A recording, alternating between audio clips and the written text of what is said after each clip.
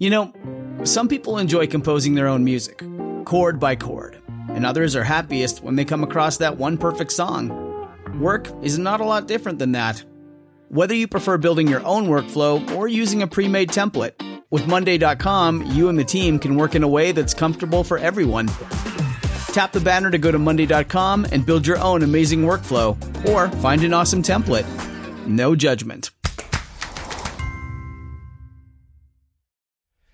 Hi, I'm John Donvan with Intelligence Squared US Debates, and right now our team is headed to Brussels, where we're staging a debate on the state and future of the transatlantic partnership. Will the US and Europe stay close friends on the world stage, or has populism and nationalism on both sides of the ocean undermine this historic partnership irreparably? We're teaming up with the German Marshall Fund to produce this one, and it will be in your podcast feed on July 12th. Until then, I want to share a podcast from our partners at the German Marshall Fund, and it's called Out of Order. In this episode, the German Marshall Fund's president, Karen Donfried, sits down with senior fellow Peter Sparting to discuss the future of the transatlantic relationship. Give it a listen. I think you're going to like it. One last thing, please. We are asking for your help right now, because when you give Intelligence Squared US Debates 5 stars on Apple Podcasts or Google Play, you help other people find us. So if you enjoy our debates, please rate and review us today. I'm sure we agree, America needs reasoned, balanced discussion now more than ever.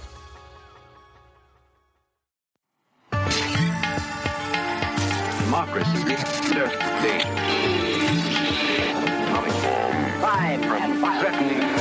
We fail, and freedom fails.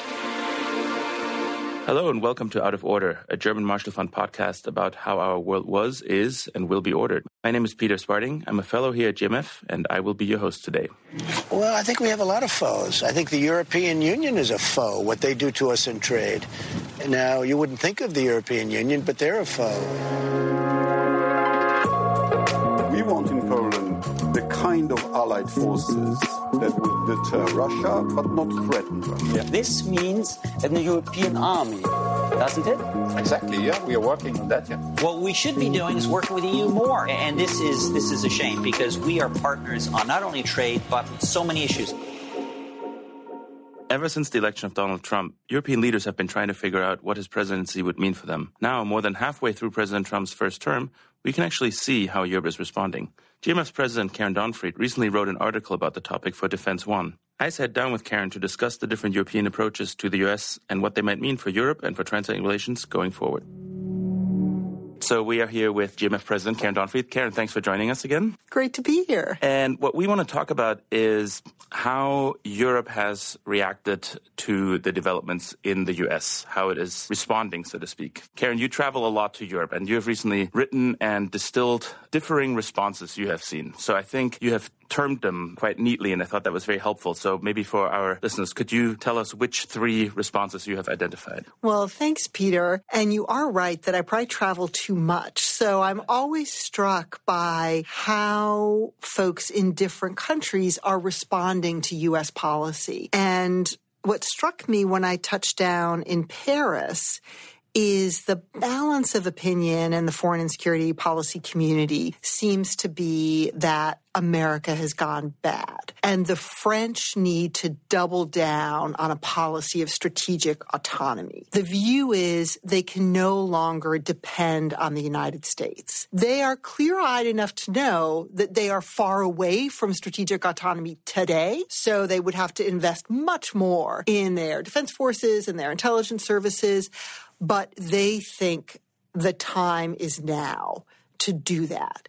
And if not, they are closing their eyes to the reality that the U.S. increasingly is going to be less available for European interests. I then continue on to Berlin. And I would say there are a lot of Germans who find attractive this French view of strategic autonomy. And it's an appealing goal. But I do not think that's where the balance of opinion in Germany is. I think most Germans advocate for a policy of strategic patience. So strategic patience with the United States. And what do they mean by that? They would argue that the change that they are experiencing now in the German-American relationship is a cyclical change. It has to do with the outcome of a particular election with a specific U.S. president who has an untraditional view of the relationship with our European allies. So it's a cyclical change rather than a structural change. It's not that America has gone bad or that Americans forever will have this view of the transatlantic relationship as something transactional rather than something enduring. Now, Germans do not argue that post-Trump, whenever that is, whether it's, at the end of a 4-year administration or the end of 8 years, 2 terms, but they think whomever succeeds Trump won't return to the status quo ante, won't return to where we were before Trump, but will have a more traditional view of the value that a strong American relationship to Europe brings to the U.S., so that you'll have a return to an understanding of the U.S. benefiting from a deep relationship with Germany and other European allies. And you see this with Chancellor Merkel. I mean, she'll talk about how the United States has become a less reliable ally, but she always also says the relationship to the U.S. is crucial for Germany. So, okay, I'm thinking about strategic autonomy versus strategic patience, and then my next stop is Warsaw. And my Polish interlocutors ask me what I'm talking about. Strategic autonomy versus strategic patience?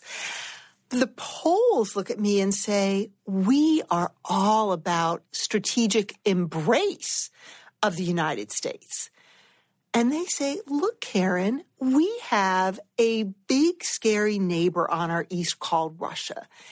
And if we're honest, we're not 100% sure that the French, the Germans, our other European allies will come to defend us at the end of the day if the Russians attack. So we are going to double down on our relationship with the U.S. So, for the current Polish government, there's an ideological affinity to the Trump administration, but there is also an existential threat the Poles feel that they face that necessitates this embrace of the United States. And you see a very clear example of this in the support there is in Poland for a permanent base of U.S. forces in Poland. And when, on the last visit of Polish President Duda, it was very striking to me after his meeting with President Trump, he was talking about his desire and the fact that their discussions focused on prospects for a permanent U.S. base in Poland. And President Duda went so far as to suggest that that base be called Fort Trump. Having identified the branding likes of the president here, that's a smart move. Right. But you see the spectrum of opinion. Just in those 3 examples, there are many more, of course, but those, I think, capture very nicely the different views. What I'm wondering is, on the one hand, are either of these responses possible as individual countries, or does Europe need to unite around one of them? Can these be pursued at the same time? Maybe let's start with the Polish part. You mentioned that there's a part of it is an ideological connection between the current Polish government and the American government. But at the same time, there is this overwhelming security perception that my understanding is widely shared in Poland. Do you think that's a more general response in Poland, that they have, for historical reasons and others, realized that their only chance of feeling safe and secure in their neighborhood is to embrace the U.S. no matter what happens here? It will be interesting to see what does happen in the Polish-American relationship. It was interesting because when President Duda was here on that visit, there was some press in Poland that felt he had been treated without respect by President Trump. And there was a moment when they were signing an agreement and President Trump was seated directly behind the big imposing desk in the Oval Office, and President Duda was leaning somewhat awkwardly over the side edge of the desk. And this was the image that captured this in many Polish newspapers. It is clear that conversations are ongoing between the 2 administrations in Washington and Warsaw. There is an expectation that at some point later this year, there may be both a visit of President Duda here and followed by a visit of President Trump to Poland in which an announcement of some kind will be made. We don't know the contents of that announcement, but speculation is it will not be exactly what the polls want. It won't be a Fort Trump, but it will be incremental steps toward an increased U.S. troop presence in Poland. So I think it depends on how this moves forward. But what President Duda laid on the table is very much in keeping with President Trump's desires, which is President Trump has a transactional view of relationships. So for President Duda to say, we will pay you $2 billion and we'll call it Fort Trump, gets much closer to the president's view of a good deal for the United States. So I think how both partners in this engage will be important. Poland is one of a small number of NATO countries that does spend 2% of its GDP on defense. So in that context also, President Trump smiles favorably on Poland. So it also could be a relationship that both men benefit from. President Duda feeling he is making his country more secure, and President Trump feeling that this is a good example of what a close and constructive transatlantic relationship could look like. At the same time, what strikes me is one of the lessons that I think many in Europe have taken is that a lot of things that were taken for granted or thought of as permanent apparently are not as safe or permanent as we thought they are. So interestingly, the Polish approach here to make a deal, makes me wonder, if it's a transactional deal, it can be reversed. Things can change. We've seen how much can change after one election here. So that leads me to the French. Their response seems to have acknowledged that there is now a situation where U.S. policy could dramatically change, and it's no longer, from their point of view, reliable, or at least not fully reliable. You mentioned that they also realize that it's not an easy road to strategic autonomy, or that they're nowhere near it. What would it take, in your view? Is this a 10-year, 20-year, or is this even achievable realistically? And what do they mean by autonomy? The ability to, minimally defend themselves, or even to be an actor on the world stage, for example? So it's interesting, Peter, because I think that what you see in each of these cases is the current administration in the United States is laying bare for us much deeper trends in these countries. Right. So for Poland, because Poles feel a very real existential threat, their relationship to the United States, they see primarily through that prism. So while they had hoped and had believed that the alliance with the United States was something enduring, when confronted with a view that in the eyes of this president, it's transactional, they felt a need to meet that view by engaging in a transaction. Now, when you look at France and the trends there, in France, strategic autonomy has always had a cachet. And we have a long history of the French wanting to be independent of the U.S. Some people say the relationship between the United States and France is fraught at times because we're so similar, because we're two countries that both have big egos. Very proud, yeah. And now you see the French saying, okay, we for a long time believed we could trust the United States, and it made sense to hitch our strategic wagons together.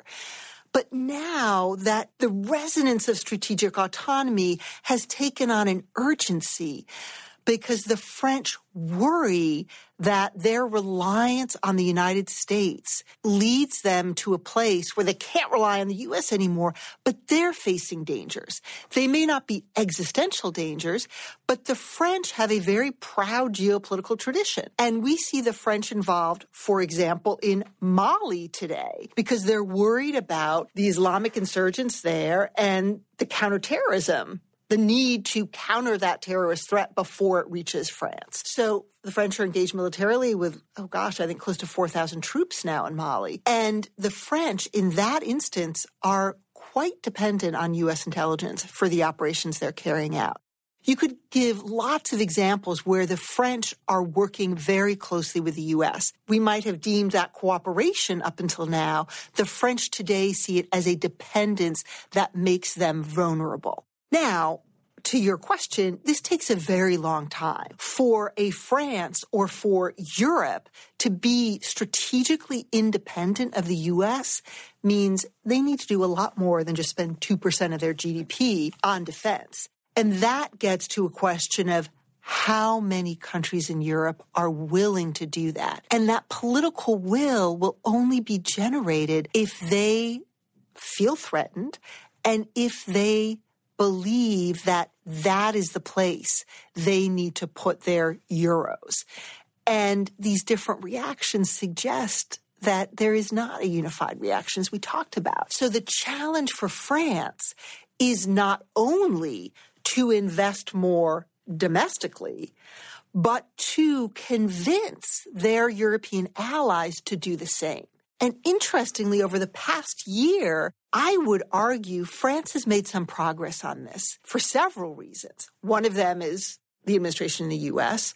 One of them is a desire on the part of Germany to be an engine of greater European integration. The Germans not so willing to do that on the Eurozone, more willing to do it on the security and defense front, and the fact that the UK is removing itself from the EU. Because the United Kingdom had been the key country that was a member of the EU that did not support deeper European security and defense cooperation, because the UK felt it undermined NATO. But now, even though the UK is still an EU member, they have absolved themselves from many of these conversations about the future of the EU. So France has been able to make a good bit of progress towards deeper integration in that space. So there are a lot of interesting things happening that certainly we as Americans should be paying attention to. So this leads us to the third country, and here, since I am German, I get to pick on this response maybe a little bit more. That's the German response, which you described as strategic patience. One might also say, whereas strategic autonomy and strategic embrace, those are clear decisions, maybe driven by necessity in the Polish case, the security situation, and in France by a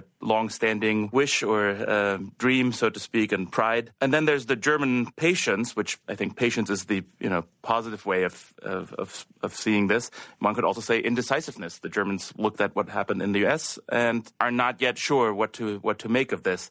So I'm wondering, whereas the other two are clear responses, the German response is basically to wait and see what happens in the U.S. Is that just a feature of the German indecisiveness, unwillingness to engage in this field, especially on security issues because it's so difficult? Or might it be domestic German politics, which are in flux right now? How do you make sense of this reaction? So I think also with Germany that it goes back to fundamental lessons Germany has learned in the post-war period. So when World War II ended, Germany's path back into the international system, international respectability, international responsibility, was by pursuing a policy of Westbindung, this connection to the West. And there were two fundamental elements of that. One was the relationship with the United States, and the other was the process of European integration. And today, both of those elements of German foreign and security policy are being shaken. In the case of the relationship with the U.S., because of the singular attitudes of President Trump, in particular toward Germany, Germany in many ways is the poster child of what irks President Trump most in the relationship with Europe. That is, countries not spending enough on defense and a country running a very large trade surplus. And to be fair, that is not only something that irks Mr. Trump. That's widely shared, not in the same volume or in the same expression, but that was already under the previous administration's point that the American side has frequently held up to the Germans. Absolutely. And one could argue these are completely legitimate criticisms. I think most Americans would probably agree that Germany should spend more on defense. Most Americans are concerned about the trade balance.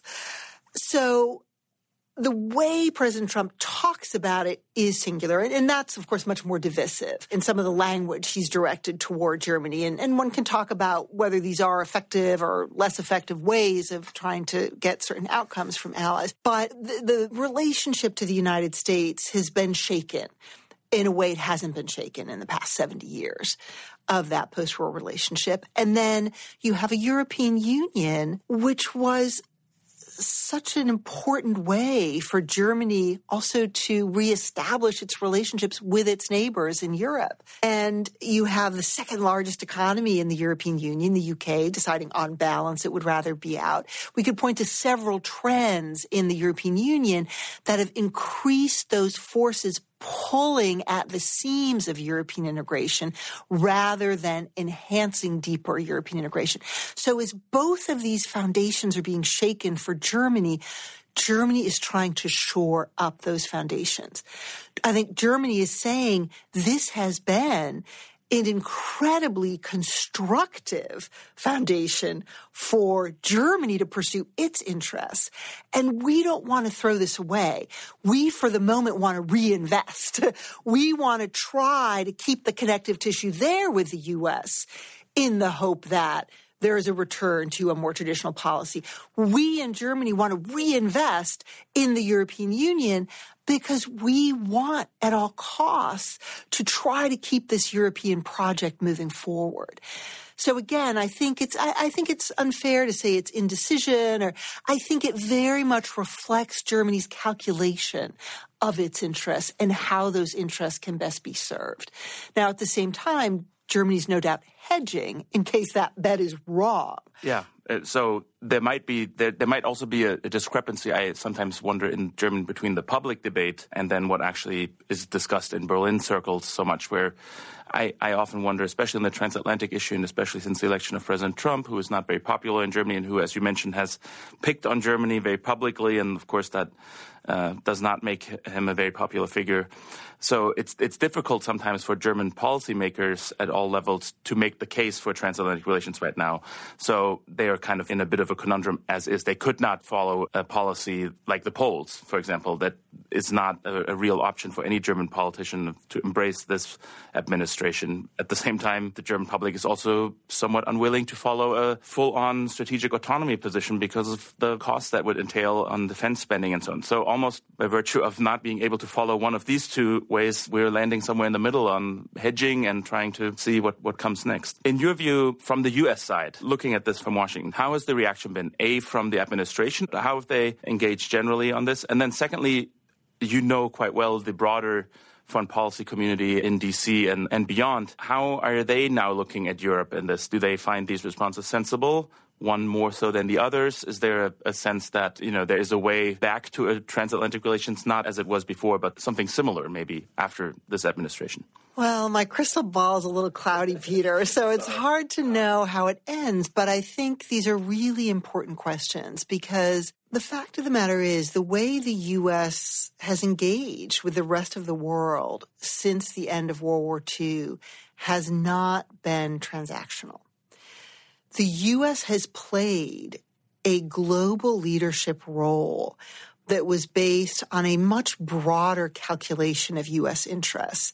And we're sitting here in the headquarters of the German Marshall Fund of the United States. And if you think back to the Marshall Plan, that was a policy that reflected enlightened self-interest.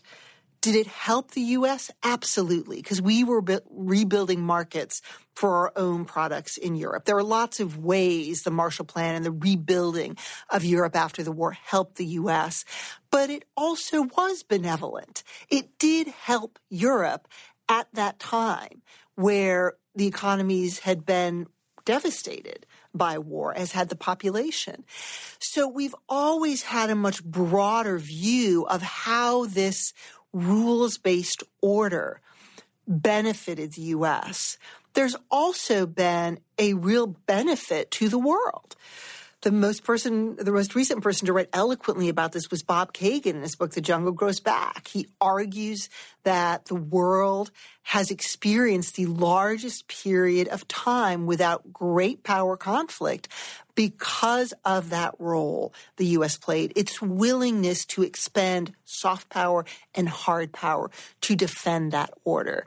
Or, in Bob's words, to keep the vines of the jungle back. And so we don't know how long Donald Trump will be president. We don't know who succeeds Donald Trump. My sense is the Germans may well be right that the next U.S. president has a much more traditional understanding of how enduring alliance serves the interests of the U.S. And I think facts are stubborn things, and you can make a compelling case to demonstrate that advantage to the U.S. But I do think whomever succeeds Donald Trump as president will continue to expect more from our European allies and will continue to argue that the U.S. has to focus more on a country like China and how we engage with China, how we manage China's growth, what that means for the international system. That has important implications for Europe as well. But it means that challenges on Europe's border, the U.S. will look to Europe to take the lead on those contingencies. So I think the drumbeat of looking to Europe to take and shoulder greater responsibility will endure beyond this administration. Let me ask you maybe one follow-up to this, because from the European point of view, I agree, of course, that no matter who the next president will be, the American side will demand more from Europe and has already previously. I think from the Europeans, a lot will come down to the next election, because there is the sense that there's a cycle of happening here in the U.S., or maybe this was kind of a slip-up in sorts. So if, let's assume, President Trump wins re-election, then I think the signal to the different responses in Europe is very clear that at least the polls then know that they will have to continue with their embrace. The French would be confirmed in their desire to be more autonomous, and the Germans would probably have to make a decision. And I think there is a sense that then it would be more certain. And I don't know if we could have 8 years of this and still have the tissue as intact as might be necessary to put it all the way back together. I'm not saying that everything would fall apart. But with that in mind, do you expect in the upcoming elections, do you expect any of these questions to play any role, or is it going to focus on domestic issues as most of the elections usually do? Do you think that's actually I know there will be foreign policy questions, of course, and debates and so on, but is that something that drives any of the candidates? In the U.S. Yes, election. sorry. So sadly, even though I think transatlantic relations should be at the very top of everyone's priority list, transatlantic relations are not. So I do not think that this will be driving voters in the United States.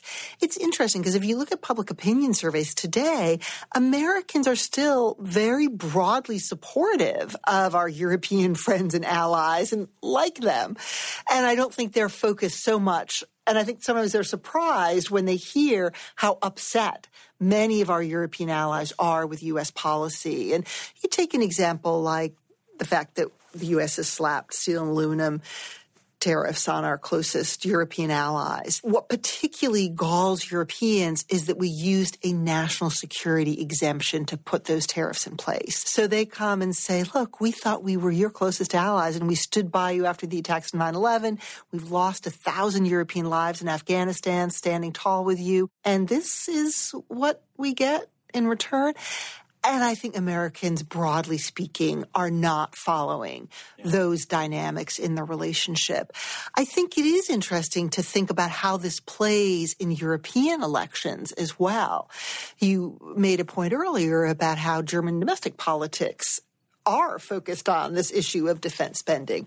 We see European Parliament elections where there's a lot of conversation about European unity versus European disunity. And it's interesting because the piece that you referenced where I spelled out these 3 different reactions to U.S. policy ends on this note where I make a call for strategic responsibility. And what I mean by that is you pointed out that the U.S. has a long track record of asking our European allies to spend more on defense, if we take that example. And I now, as I reflect on this rather sad history, because frankly, we weren't terribly successful when we asked nicely, I actually don't think we've been more successful by demanding, sometimes rudely. I think the reason we've seen an increase in defense spending is because of what Russia did in Ukraine in 2014. And I think it should not escape our notice that the countries that have increased their defense spending most dramatically are our NATO allies that form NATO's eastern border. So they perceive a very real threat from a clearly aggressive Russia. And in a case like Germany, what you see is the attention of the president to it has turned it into a political football. Yeah. It becomes a campaign issue. When we think about this at the European level, I think that a goal of or policy pursued by Europeans of strategic responsibility should be able to galvanize cross-party support in Europe. What do I mean by that? I mean Germany, or pick your European country, should not spend more on defense because we, the Americans, are asking nicely or we're demanding it. Germans should spend more on defense because they should want an effective army, an effective Bundeswehr that can defend German interests if needed. And I would think that idea of European countries wanting to have military capability that allows them to defend their interests and values should be something that all Europeans can agree on. So to the French, I would say, maybe don't talk about strategic autonomy, because autonomy is a word that can be heard in friendly or less friendly ways depending on where you are.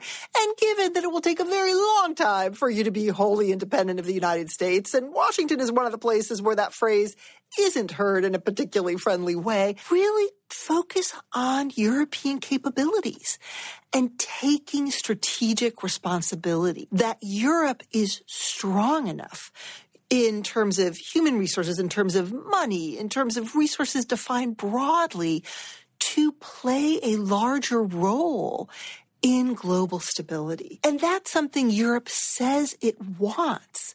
So Europe, in pursuing a policy of strategic responsibility, now needs to invest the resources to actually breathe life into that policy. I think that is a perfect place to stop with a good call to action at the end.